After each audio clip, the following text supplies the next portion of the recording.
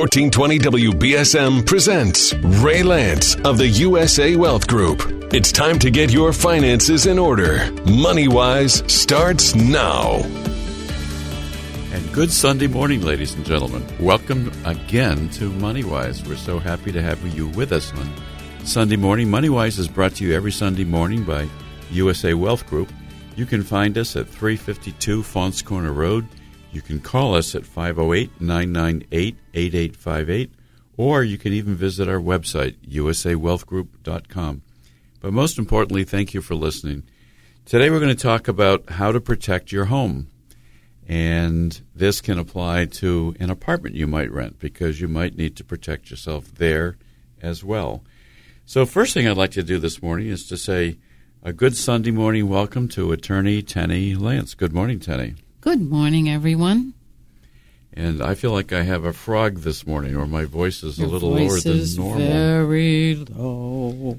So maybe Daddy sang bass. Daddy will sing bass today. I sing tenor. Well, you're getting closer to bass every year, I think, Tenny. But anyway, thank you for being here with us. We're going to talk about how to protect your home. We're going to talk about a number of very specific things. What are some of the types of tenancy for owning your house? How should you own title to your house? What's the difference between having your house in a trust or not having your house in a trust? What if you need to protect your house from a nursing home, and that's your number one concern? We'll talk about that a little bit. Should you give your house to your kids?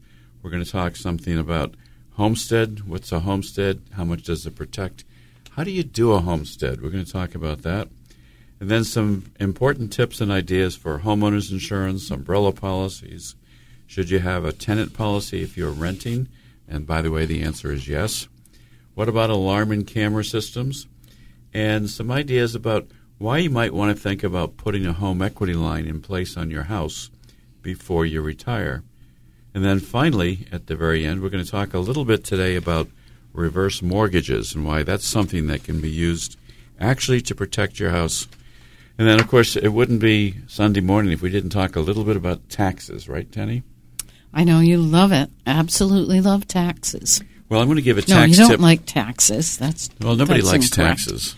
You love to avoid taxes. Well, I like to calculate what taxes are for people and estate taxes sometimes for people. But most importantly, what we like to do is to ask people to take some action. So I'm going to start today by giving my tax tip, which sometimes I do at the end because I do think it's important. In fact, we have someone in our office who was married recently. So here's a tax tip. If you have changed your name in 2018, you need to make a report to the Social Security Administration, and you need to get a new Social Security card. Now, this is only if you're going to change your name, obviously. There's a special form to file from Social Security. It's called SS5 form. You file it with the Social Security Administration because the name that you show on your tax return has to match what's showing on your Social Security card. So if you get married and you put your name down differently on a joint tax return, let's say, with your spouse, and it doesn't match up with the name that's on your Social Security card, then you're going to have a delay in processing your tax refund. So it's the real simple solution to this. Get in touch with the Social Security Administration, get this form SS5, file it showing your new name change, and now the IRS, when you file your tax return, is going to match up against the name that's shown on your Social Security record. So they have to match. But if you get married and don't change your name, then you're okay. Then you're okay, right? Yep. It's also good later in case you decide to get divorced. True. I suppose. Well, anyway, so that's my little tip for today in terms of making sure you're not going to have a delay in filing your income tax return. So, Tenny, we want to talk today about how to protect your home. And there's things that everybody thinks about. Well, I've got insurance, so I'm going to have a homestead. I'm going to do this. But let's start out by talking about the different kinds of tenancies. So one form of protecting your house is to have a right of survivorship. So my first question is, can you have a right of survivorship if you hold title with somebody else and maybe you're not married? You could have Yes, the answer to that is yes. So you could have a joint tenancy, for example. Right. Tenancies are very difficult to keep straight, I think. There are generally 3 of them. One is a joint tenant with the right of survivorship, and that's basically just what it says. Both or the number of people owning a property have the right to survive anybody who has died, and therefore, if you had 3 owners and one died, the other 2 would own the property, or if you have 2 owners and one dies, the one remaining would own the property. And that's different from tenants in common. So what does a tenancy in common do? Tenants in common means that if you have 2 people on a deed and one is deceased, then, or let's do another example. If there are 3 people on a deed and one is deceased, the descendants or the heirs of that deceased person still have that 1/3 interest. So you don't have a right of survivorship between the other people named on the deed if you have a tenancy in common. Right, and it's real hard to get that all straight, and it's hard for people to understand. The only way I can remember it is that the longer name means that the survivor wins. Joint tenants with the right of survivorship. Okay, so let me give you another example. Let's say we had 2 brothers who inherited a house together, and they didn't set up any particular deed. They just inherited the title, let's say, from a parent. They would normally own then as tenants in common, correct? They each own a 50% undivided interest in the property. Yes, that's the assumption if there isn't a tenancy stated. Yes. And so as you said, if one of those brothers should die, then his interest will pass to whoever his beneficiaries are, or his heirs, I should say. Right, and that can make it very complicated because maybe his children are no longer alive, or maybe he didn't have children. Then you have to find out who's the closest heir, and that means probate and all kinds of complications. So I guess one of the things we should ask people to do is if you own real estate, let's say it's your house, you want to check your deed and see how you hold title. Now, if it's a married couple who hold title, they might hold title as joint tenants, but they also might hold title as something called tenants by the entirety. That's right, and only married people can use that type of tenancy. It's almost as though there isn't any difference between them. They both own all of it. Okay, so with a tenancy by the entirety, though, if one spouse dies, then there is a right of survivorship for the surviving spouse. That's correct. But my understanding is that when you have a tenancy by the entirety, which only a married couple can do, then there's a different kind of creditor protection also under the law, which is, let's say the husband in a tenancy by the entirety has a claim against him. My understanding is that with a special tenancy by the entirety, only between husbands and wives or married couples, that there's better creditor protection. And so if the husband has a judgment against him, they can't sell the house and force the wife out of the house. Right. And so when you have any married couple situation, a joint tenancy is terrific because it has a right of survivorship, but a tenancy by the entirety is better for a married couple. Yes. And again, all of these tenancies are really difficult to keep straight. So if you have any questions, give us a call. We'd be happy to try to answer them for you. Our phone number is 508-998-8800. Now, I don't want to think that I'm flogging a dead horse here, or flogging a dead horse, I guess is the word. But it seems to me that any married couple ought to go and take a look at their deed, and if it simply says husband and wife as joint tenants, for example, maybe they ought to have that deed changed so it will now read husband and wife as tenants by the entirety, because it gives them a much better creditor protection. Yes, that would be a good thing to do. But while you're thinking about your deed, you may want to think about other aspects of things that we're going to talk about next, like protecting the home. Okay. So, Well, having the right kind of tenancy is important to, first of all, protect your house if you are a married couple. And the other thing I'd like to mention is that we now have gender-neutral laws. We have same-sex marriage allowed in Massachusetts and most other states today. It's allowed. And that means if you have a same-sex couple and they're married, they should also be looking at a tenancy by the entirety and not just a simple joint tenancy. That's exactly right. So, ladies and gentlemen, take just a moment to take a look at your deed and see what kind of a tenancy you have. And if you have any questions about it, give Attorney Tenny Lance a call at 508-998-8800, and she'll be happy to review it for you. Now, Tenny, let's talk about a tenancy which has a life estate deed. That's very complicated. A life estate deed is one in which the grantor retains for himself or herself or both of them the right to live in a property for the remainder of their lives, but they give the remainder interest to somebody else. So the remainder man or remainder men actually own the vast majority of that property and have to be included if you ever want to sell it. Very complicated. And I know there's some variations on that, too, that we won't go into a lot of detail about today. Like you could have to myself for life, remainder to somebody else as one way to structure it. Or you can give the deed totally to somebody else and you can reserve a life estate interest, which is another way to do it. Right. And what we tell people all the time is if they do have a life estate deed, to look at that deed and see if also what has been reserved is the right to sell, mortgage, or convey, because that does not give you the protection from Medicaid that many people think that they have.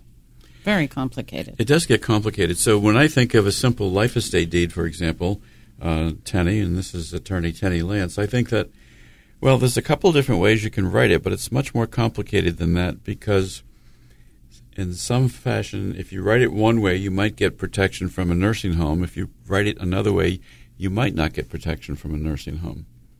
Yes, that's right. And it always is interesting to me what happens if you go and you want to sell that house. You need, first of all, the remainder men's agreement in that sale. They have to sign the deed. And lo and behold, they get the majority of the proceeds because when you signed that deed, you effectively gave away that component of the project's worth to the remainder men. So I bet there's a lot of people listening today who say, well, gee, I know I had a life estate deed set up, and I wonder if I have the right kind of a life estate deed. And one of the things you're saying is, I believe, Tenny, if I'm interpreting you correctly, if you have a life estate deed but you have reserved the right to sell, mortgage, and convey, then that's not protected from the nursing home? That's correct. Mass Health's interpretation of that is, well, if you've reserved that right, then go ahead and mortgage, sell, or convey your house and use those proceeds to take care of yourself in a nursing home. So we've been telling people for years to look at their deeds. Many of the deeds done in the 1990s did reserve that because the Mass Health policy was not clear at that point. Okay. But it's important that you look at things and you review your documents every few years just to see if something's changed with you or something has changed in the law.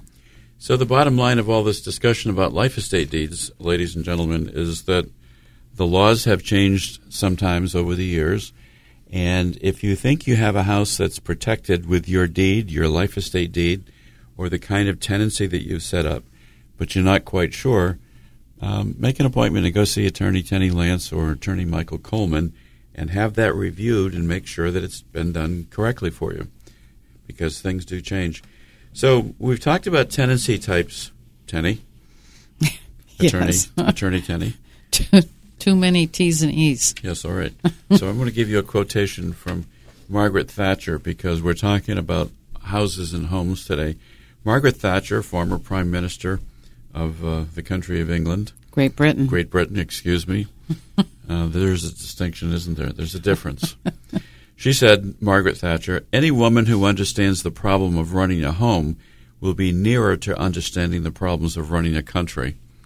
Ah, yes. And when you think of all the babies that are in Congress, you can understand why that's a true statement, can't you? We need to elect a woman president. I think that will happen some point in time. I sure hope so. Well, I think it's appropriate. But anyway, let's continue on. Laura Ingalls Wilder, she wrote Little Home on the Prairie, I think, didn't she? I think that's right. She once said, home is the nicest word there is. And it's true. Oh, that's nice. It's a place of refuge. It's a place where we can go and relax and be with our families and so forth. But today we're talking about protecting their home. So do you want to jump in and talk about homestead? Is that a good thing to talk about now? Sure. What's the Declaration of Homestead, first of all? Well, the Massachusetts legislature established this provision in Mass law, and the provision is that everybody has the right of protection for some portion of the value of their house, of the equity that they have in that house. And what the legislation has been interpreted to say is that if you do nothing and you own a home, then you're going to get some amount of equity protection in that home if you're ever sued or if you ever go bankrupt or anything like that. But if you actually declare a homestead, you can double that protection. So the basic protection is only $125,000. All right, so there's an automatic homestead protection for anybody who has a home of $125,000. That's good to know. Yes, and that means that, heaven forbid, you run over someone and you get sued, or, heaven forbid, you have to go bankrupt, then the person who is claiming against you, or the government entity, is not going to be able to recover that $125,000 base equity level. Or to put it another way, you've got $125,000 of equity that's protected if you get sued. Exactly. That's the easier way to think of it. Okay. So that's an automatic thing for anybody who has a home, but it has to be your principal residence, your primary residence, right? Right, and you can only have one homestead at a time. So if you own your home and you happen to own the property next door that you use for a rental property, that's not protected. The rental property would not be protected from liability and lawsuits and so forth, right? That's correct. Yep. Okay. So it's your principal residence. It's automatic. Everybody listening today who has a home that you live in, it's your principal residence, you automatically by statute have a $125,000 worth protection as a homestead. But if you file this piece of paper called a Declaration of Homestead, then that doubles. Is that correct? Is that what you're saying? It's yes. $250,000 then. Right, and that means when we say filing, it means putting something on record at the Registry of Deeds in the county that your property is located. All right, and is that something you prepare and can help people record and everything? We absolutely do, but I want to tell you one more step in the process. Okay. That when you get to be 62, you have the right, as the legislature has said, to an elder homestead. Heaven knows why the legislature decided that at 62 you're an elder, but that's what they did. I'm not saying it. Wouldn't you like to be 62 again? Yes, I would actually. I don't care whether they call me elder. But in any case, the legislature passed this, and what that does is if you declare an elder homestead, then you get $500,000 worth of equity protection in your home. So it's a really simple, easy thing to do. We say it's the cheapest form of insurance that you can get. So what you're saying is when you get older and you can no longer have fun and enjoy the money, you can have a larger homestead exemption. What's wrong with 62? That's pretty young in my mind. I think it's very young myself. But you have to actually declare that elder homestead and you have to pay the $35 to the Registry of Deeds to get it recorded. So it's fairly inexpensive, but very important protection is what you're saying. Really cheap insurance, that's right. All right, so let's do a quick summary on the homestead. Number one, if you have a home and it's your primary residence, your principal residence, you have an automatic homestead protection of $125,000. But if you sign a homestead declaration and file this paper in the Registry of Deeds, you get $250,000.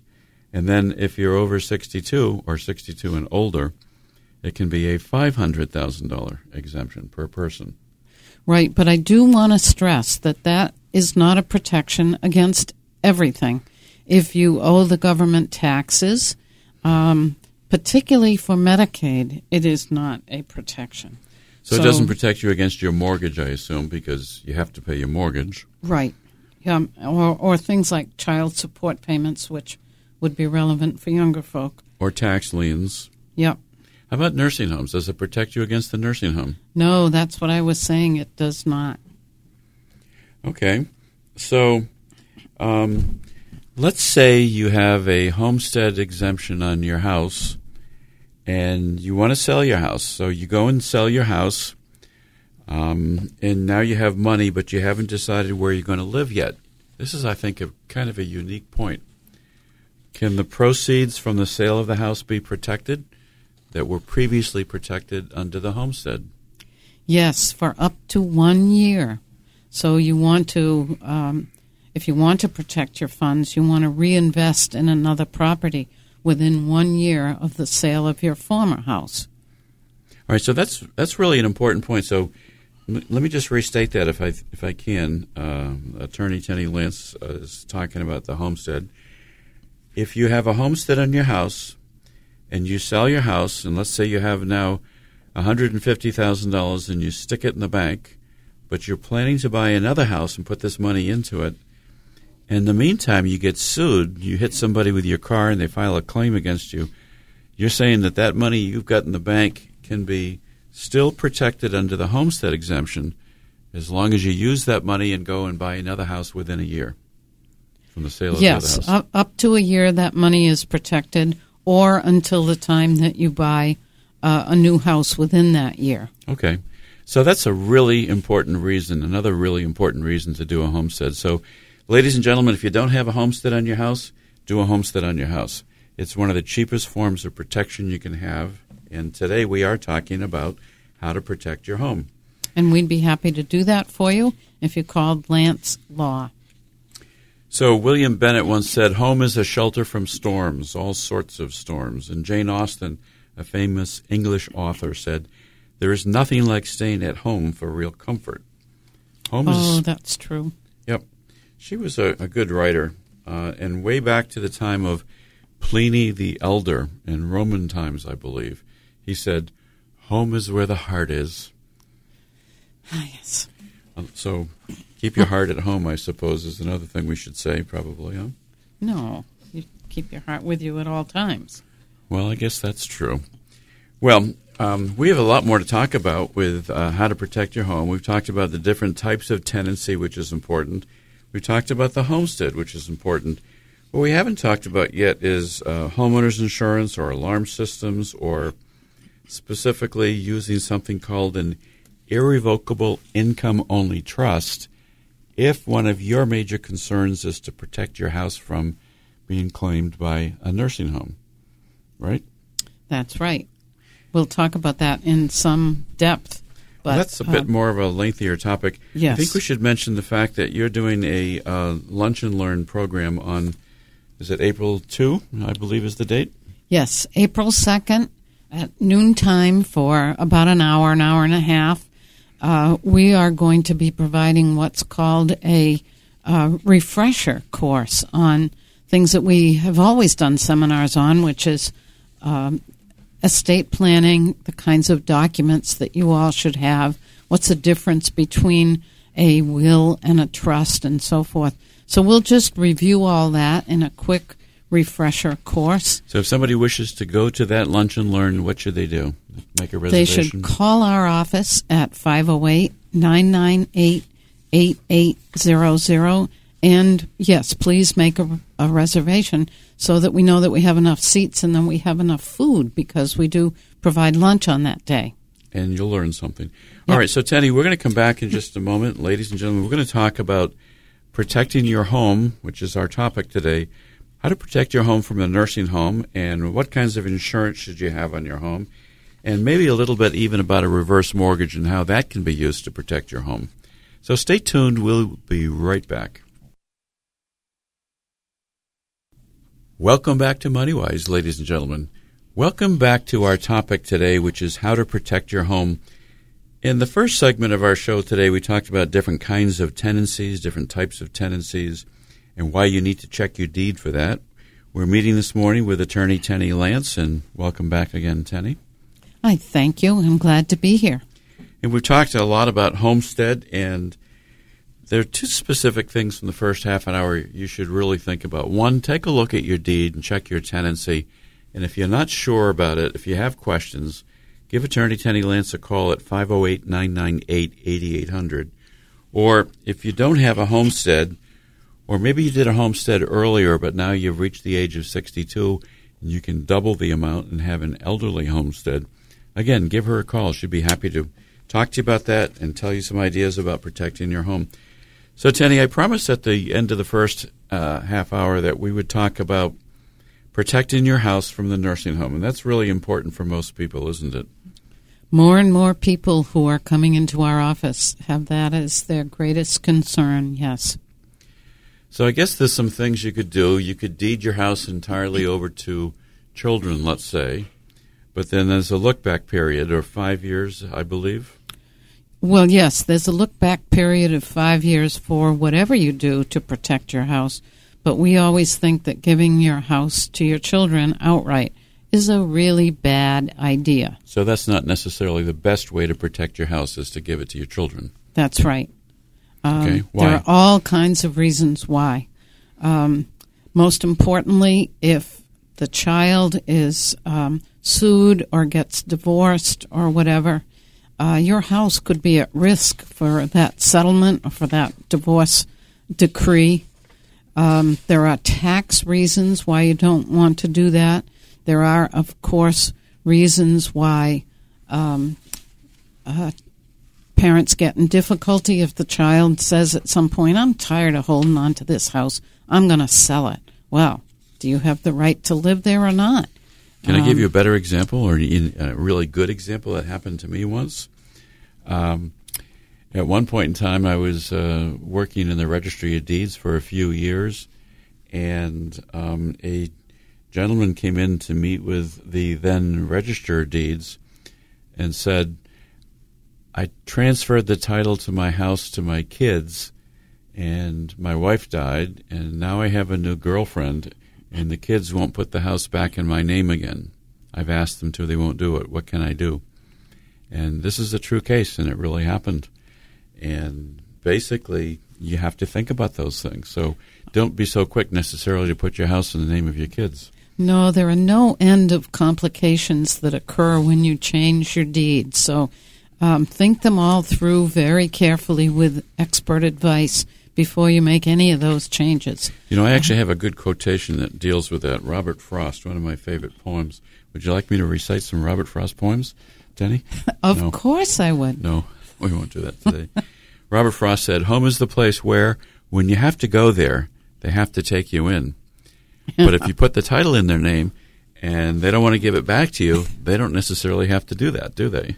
Right. Or if you want to move to Florida, you've decided you've had it with the New England weather, but you need the proceeds of your house and it belongs to your kids, you're really stuck. Well, let's come back to the question of how can you protect your house from a nursing home if you're concerned about that? And I know a lot of people are. They say, I've worked all my life to pay off my mortgage, and I don't want to lose my house, and this is something I want to have my children inherit when I die. What can I do to protect my house? What do you say to them? Well, under certain conditions, a very important thing to do is to protect your house with an irrevocable income-only trust. That has become a more common thing to do in the last few years. There are pluses and minuses about that type of trust, just as there are with most. But an irrevocable trust does protect after 5 years that your house could not be either liened or that you would have to sell it if you went into a nursing home. And that's because of what's called the 5-year look-back period, right? The 5-year look-back is part of it. The other part of it is that you are not the trustee of that trust. Therefore, you can't be forced, because you're in the nursing home, to sell the house or to pay off a lien that attaches to it. So you have to trust somebody that you've named as trustee of that irrevocable trust, number one. Like typically it might be a child, for example. But then let's say the parent says, well, you know what? It's been more than 5 years that my house has been in this trust. I really would like to sell it and have a smaller house, or maybe I'd like to sell it and move to Florida. What has to happen at that point? The child can sell the house? Yes, the child as the trustee can sell the house and can use those proceeds to either buy you another house or to buy you a condo in Florida, or maybe if you want to go into assisted living and you need some more income, that money gets invested, and then the proceeds, or the income, I should say, of that investment becomes yours to help you pay for your living. So basically, if the house were sold, the money can stay inside the irrevocable trust. It can still be used to benefit the person who put the house into that trust in the first place. Or it could also be used to buy another house for that person, maybe a smaller house on one level or the house in Florida. Yes, correct. But they do not have the right to the proceeds themselves after they set up this trust and deed their house into it. And that is a sticking point for some people. Well, it sounds like an interesting choice, though, that maybe some people should be taking a look at. I know that you do a fair amount of that kind of business, don't you?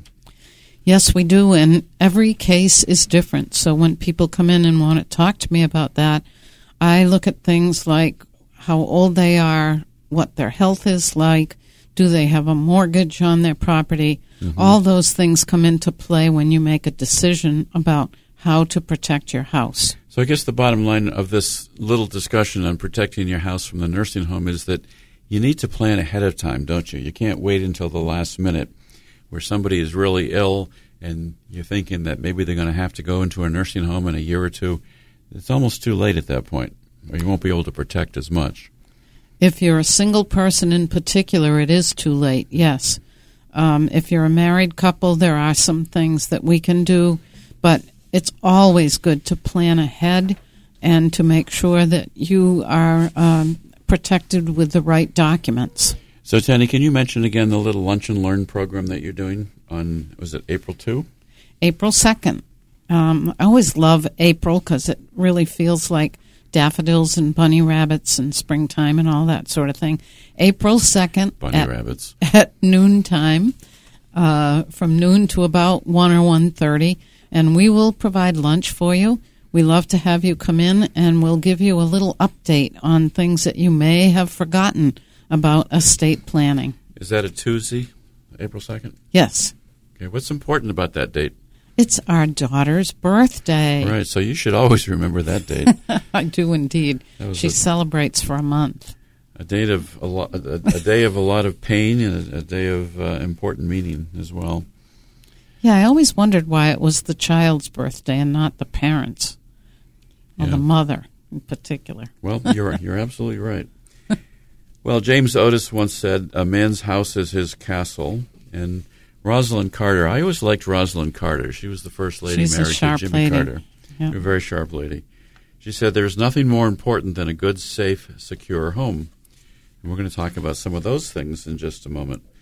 So we won't talk further about irrevocable trust right now, but again, the quick reminder is that if you have interest in that topic, give a call to Attorney Tenny Lance or Attorney Michael Coleman at 508-998-8800 and make an appointment. Go and sit down and talk to them. If somebody wants to talk about that particular thing, is that a free consultation, Tenny? Generally, yes. if they go forward with an irrevocable trust. If people are coming in to look for other ways of protecting their assets, we do charge a fee for that because Medicaid what we planning, provide certainly. is advice and planning information. Okay. Fair enough. So let's talk a little bit about homeowners insurance. We have some information on homeowners insurance, and I'd like to mention that in the office, the same office at 352 Fons Corner Road, is also the home of Lance Family Insurance Agency. And Peter Lance runs that company, and he also does it with Cheryl, who does a phenomenal job. And Cheryl has been doing work reviewing policies for people, and she's been doing quite an amazing job of realizing savings for them, helping them save money on their homeowners policy and their car insurance policies. It really is incredible the amount of money she's been able to save people, from a couple of $100 to, I think, more than $1,000 a year.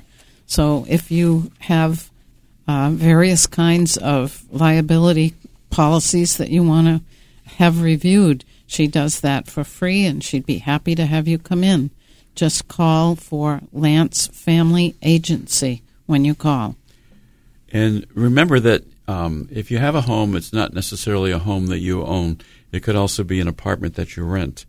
And everybody should have rental insurance, a renter's policy. It's really critical.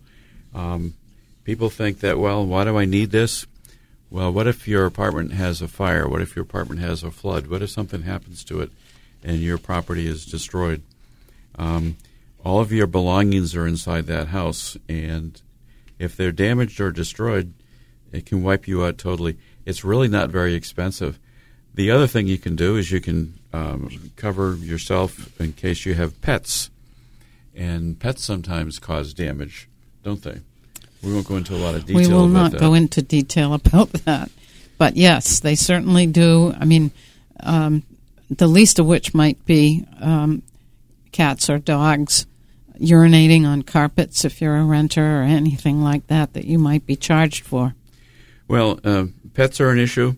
If you have a pet and you're a tenant in a landlord-tenant situation, most landlords today will require the tenant carry a tenant insurance policy. But you ought to do it for your own protection, because if your pet causes damage, whether biting somebody else or creating an accident, then if you don't have insurance, then you can be personally sued and personally liable.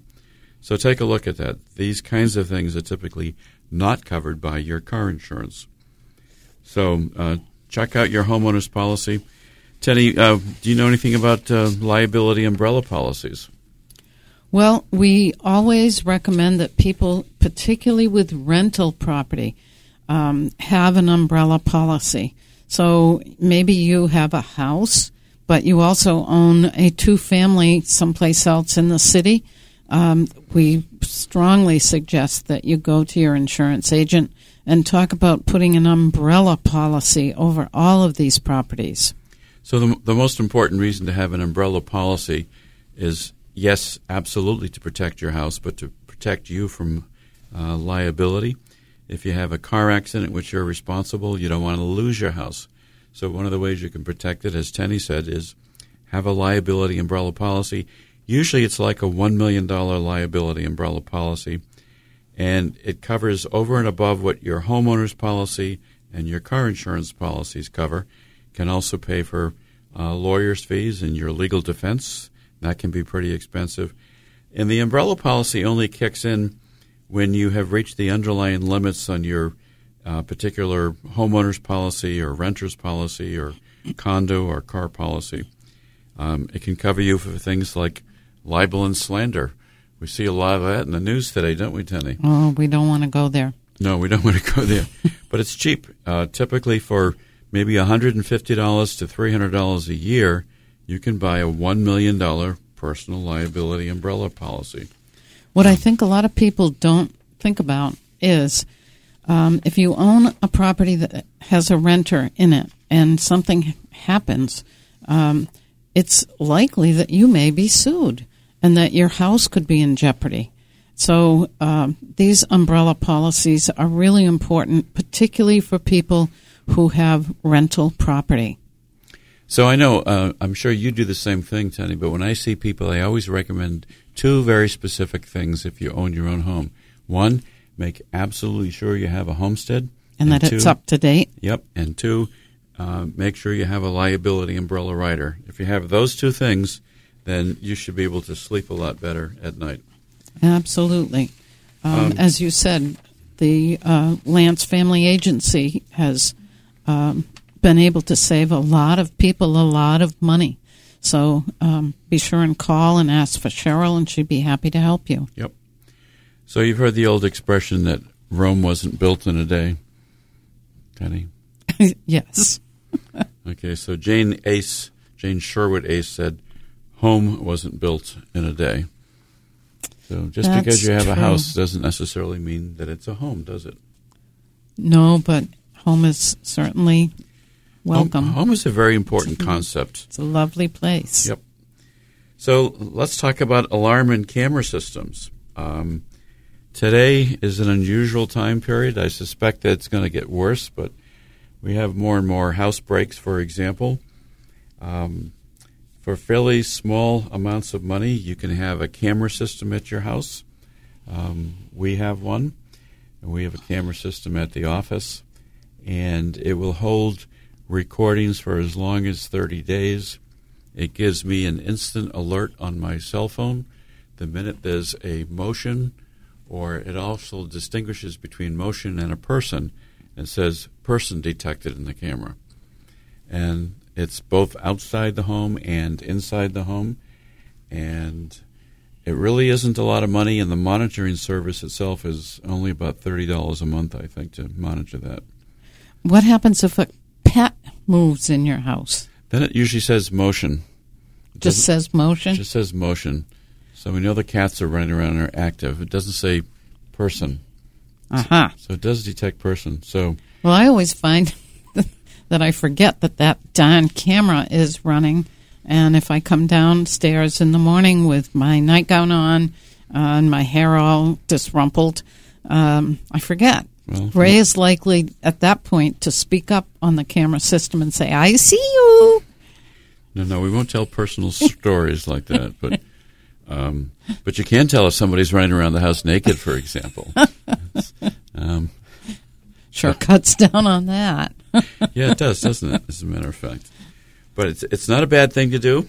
We have a system called Nest, N-E-S-T. Great system. You can actually buy it online, or you can buy it from Home Depot or Lowe's. You can buy the cameras right there. But tell stories about what you do with the poor cats. Oh, that's the fun part of having a home security system. So when the camera says motion detected and you see the cats walking through the living room, you can flip over to the speaker part of it, and I make a loud screeching noise, and the cats go running out of the room. Or you say, hello, baby, what you doing? And they can't figure out where you are. So think of it as Confuses them no end. perverted sense of entertainment for those who don't have a lot to do. Well, George Moore once said, a man travels the world over in search of what he needs and returns home to find it.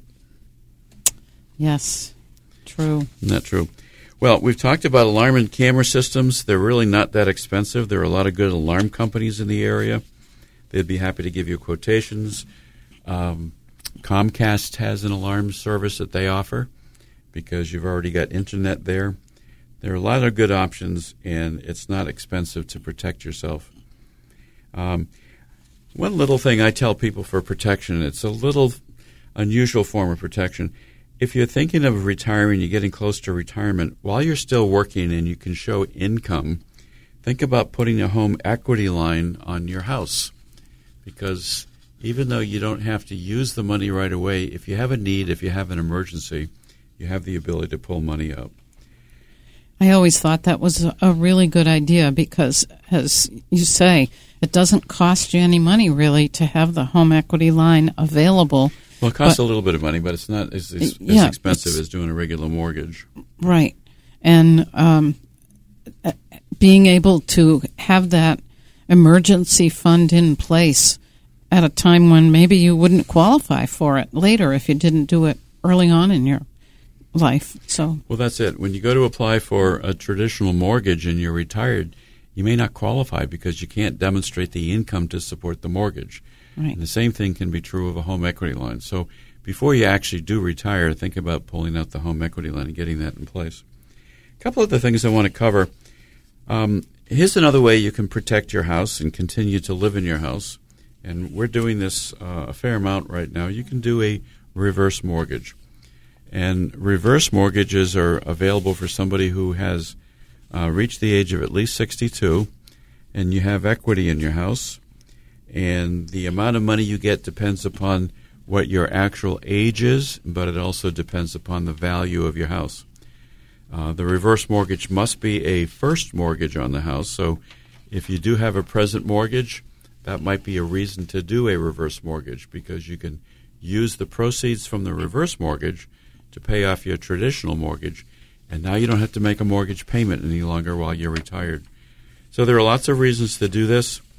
I think people have really bad ideas or senses about reverse mortgages because they used to be very expensive to do, and they had some pretty harsh terms sometimes. But they have come a long way, and we are really recommending to people who are older to look at that approach, because it can certainly help you with your monthly payment of your expenses. Sometimes it's a good idea to think about doing a reverse mortgage, not because you have a real need right now, but it's almost like having a line of credit on your house that when you need it, if you need it, it's there to help you. I used to say for most people, doing a reverse mortgage is sort of a case for last resort. When you need money to live, you need retirement income, and that's really what retirement is all about.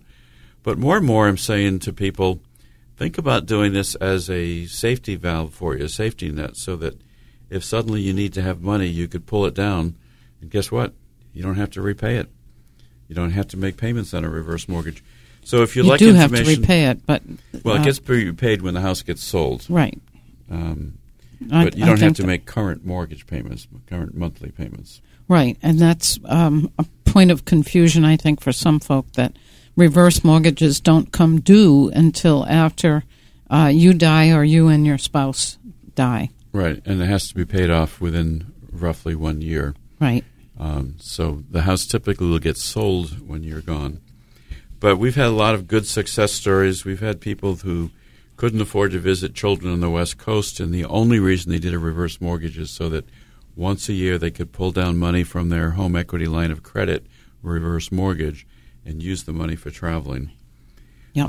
The only thing you can't do with a reverse mortgage is you're not supposed to take the money and put it into some other form of investment. That's strictly taboo, strictly not allowed. So there are many ways you can protect your house. The type of tenancy you have, you can do an irrevocable trust if you're concerned about a nursing home. You should do a homestead. You should check your homeowner's policy and make sure you have proper coverage. We didn't have time today to talk about flood insurance, but that's something you should take a look at as well. Many of our houses in this area are, in fact, in flood zones. If you have questions about any of these things that were brought up today, please feel free to call our office. It's Lance Law, and our phone number is 508-998-8800. And I do want to remind folks that you can bring those questions to a Lunch and Learn event on April 2nd at noon in our office, and we'll give you lunch as part of that as well. We're going to talk about refresher items with estate planning documents. Yep, so make a reservation if you'd like to do that. Most importantly, take time to take some action and to do something. If we were meeting here 1 year from today, what has to have happened in your life to have made a difference? Well, typically it's going to be that you did something to protect your family and do something. My last quotation for today is from Francis Clark. There wouldn't be a sky full of stars if we were all meant to wish on the same one. Thank you for listening, ladies and gentlemen. Be safe and be well.